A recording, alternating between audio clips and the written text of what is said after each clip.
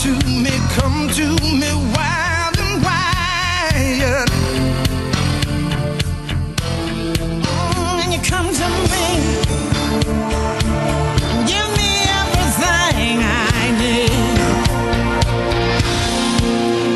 Give me a lifetime of promises and a world of dreams.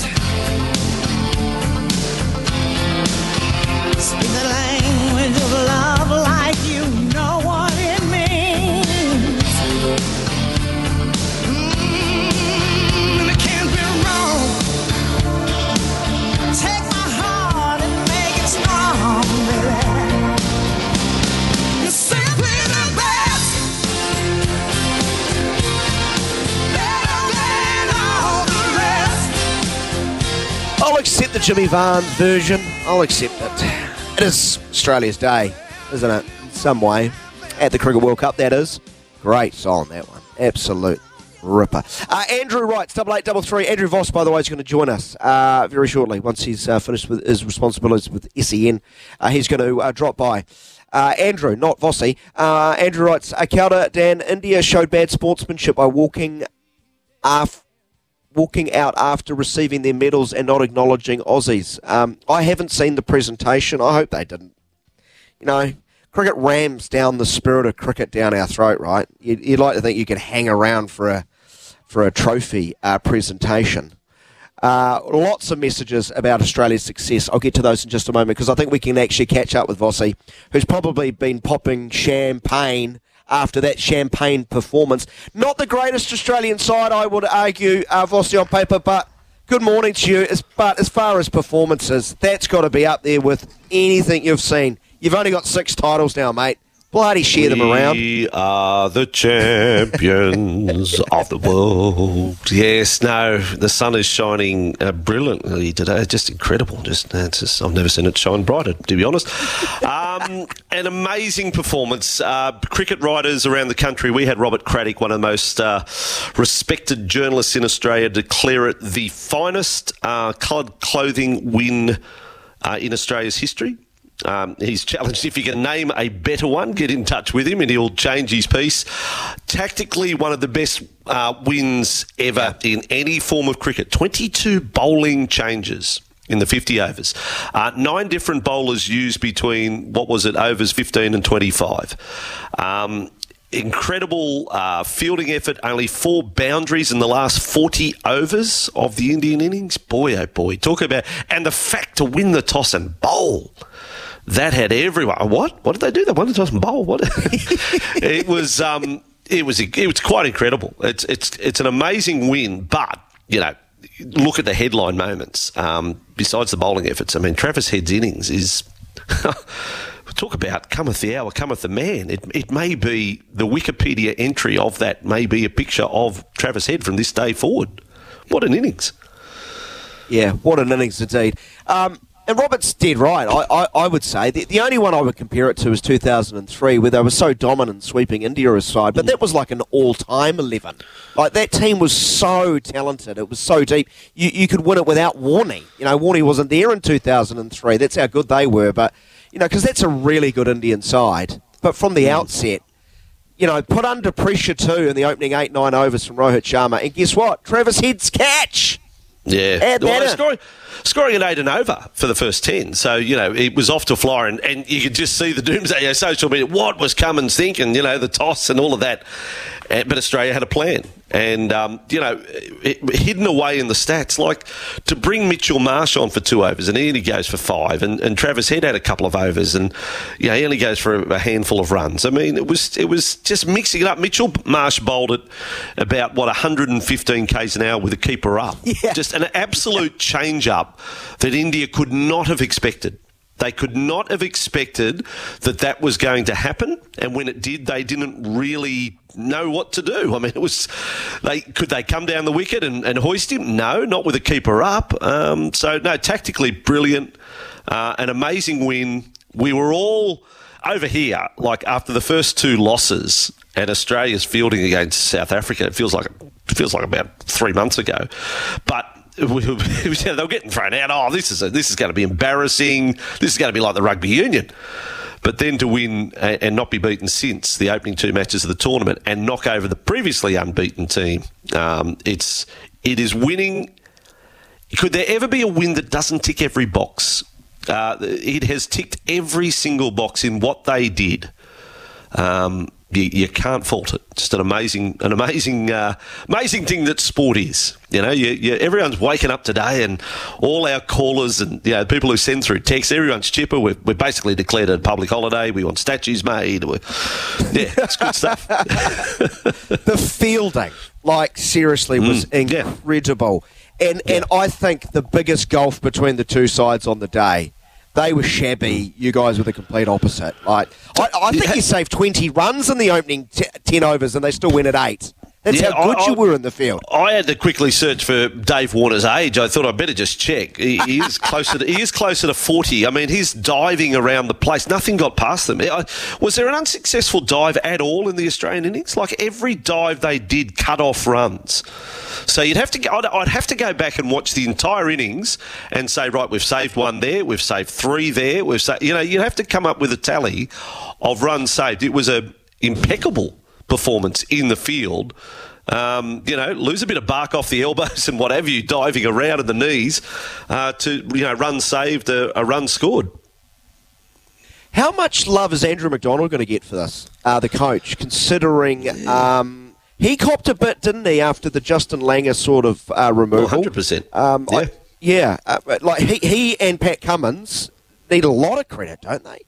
Oh, both of them, yeah. I mean, Pat Cummins has been a maligned captain at times, as much for things away from the cricket field as on, but sometimes, questioned for allowing games to meander and not do changes. Well, I'm sure it wasn't just the design of Pat Cummins, the tactics that they had. They've come up with a team plan, but he's a bowler out there bowling 10 overs that's orchestrating this. That adds to the credit to the captain that he's not only a bowler bowling 10 overs, but he's done this 22 bowling changes in an innings. Wow, he's on fire. And yes, Andrew McDonald, he'll be sitting back just curling his mo today. He doesn't need to say anything. He just point to the scoreboard.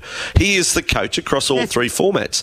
It's a point that Robert Craddock made too. The journo I referred to earlier, Crash Craddock. That he said, if you want to compare the England cricket team to Australia, England have this policy of, pick the flashy T20 cricketers in our ODI side because they're specialists and all of that. But Crash this is not a knockout tournament. This is a tournament where you play those full 9 games before you get to the finals. You need that hardened cricketer. And in Marnus Labuschagne, he's not scoring at 150 strike rate, but he'll get the job done for you. And he did last night. He played the perfect fall to Travis Head. You do need that hard edge. Australia, less changes is the way to go. It's worked. Gee, there were some salty Indian commentators in that commentary last night saying the conditions beat them, which I just think is just so disrespectful to that Australian performance. And Travis said, especially considering India wanted to bat first, they got the conditions they wanted. You might have heard me read that text out saying that did they leave during the presentation? Yeah. So they left. More were off the field than on when Australia got the trophy. Yeah, get that. You can imagine Australia doing that if India had won and Australia leave the field. We would be crucifying our own, saying, "Well, that's just poor sports." We would be ripping in to the Australian side there. Also, something odd at the end of the game, the introduction of the Indian players one by one, as if they didn't change the script. They had a script for the post-match function, and this is how we will do it. And they announced I've never had the losing team announced one by one, so the crowd could acknowledge them. That was by Ravi Shastri, wasn't it, on field? So some very odd things. Wow. And one of our texters too, this is a good question that was put forward by a listener this morning. What happens to the 1 billion T-shirts they would have had printed up, World Cup champions? They would have been in production, wouldn't they? You know how quick they get out, those T-shirts? There'd be 1 billion off them. They'll be half price. They'll be $1 now go? instead of $2. Instead of $2, they'll be $1, Vossy. You know, right now there's a lot of New Zealanders driving around listening, headbutting their car radio, listening to this Vossy. And Mark's a good example. Saying ask about their rugby and rugby league teams and how they're going. Oh no, good point. Okay, Mark. Good comeback. Good comeback. We'll actually ask you about what's the reaction. Probably none this morning because of what Australia has done, but the chairman's gone from Australian rugby, Hamish McLennan, who really dig his toes in, not only his toes, his feet, his legs, his thighs, his back, his bum, his back, everything. The guy just didn't want to go. He didn't have a leg to stand on, did he? No, not well. So damning the opinion of the states. I think the overwhelming reaction from the listener, if you want to know that, was don't let the door hit you on the way out. So there was no thanks for your contribution, Hamish, at all. He's overseen a SHIT show for the better part of 12 months there, and he has made the captain's call. A good point is around Joseph Swalihi. I mean, fair dinkum, he must be feeling like, what am I doing going to rugby union? Yes. Like these people do not want me. You know, like I'm being ridiculed. And that was part of the decisions that those that oppose McLennan going on said he's made so many mistakes in management. So they're basically saying that without directly naming Joseph, that is a ridiculous amount of money that a teenage rugby league player is being paid, one of the many bad decisions over the past 12 months or so. So McLennan goes, incredibly, like this is how does Rugby Australia even operate? So they'd speared him and then said, but you can keep a place on the board. Can you believe that? Like, you've absolutely undermined him. You're getting rid of him. You've cut him off at the knees, and then you say, but please, Hamish, keep a spot on the board. Hamish McLennan, at least to his credit, said, oh, come on, please. I'm not staying here with all of you. You just killed me, you know, like. No, but he was offered a position on the board, having been punted from the top spot. So that's where rugby's at in a moment in Australia, and it ain't very high. It's probably 6 feet under at the moment. So can you come back from there? I suppose you can. Somewhere, sometime. Yeah. Hamish, stay. We've got cucumber sandwiches for you, mate. Hey, we've got a poll running at the moment, Vossy.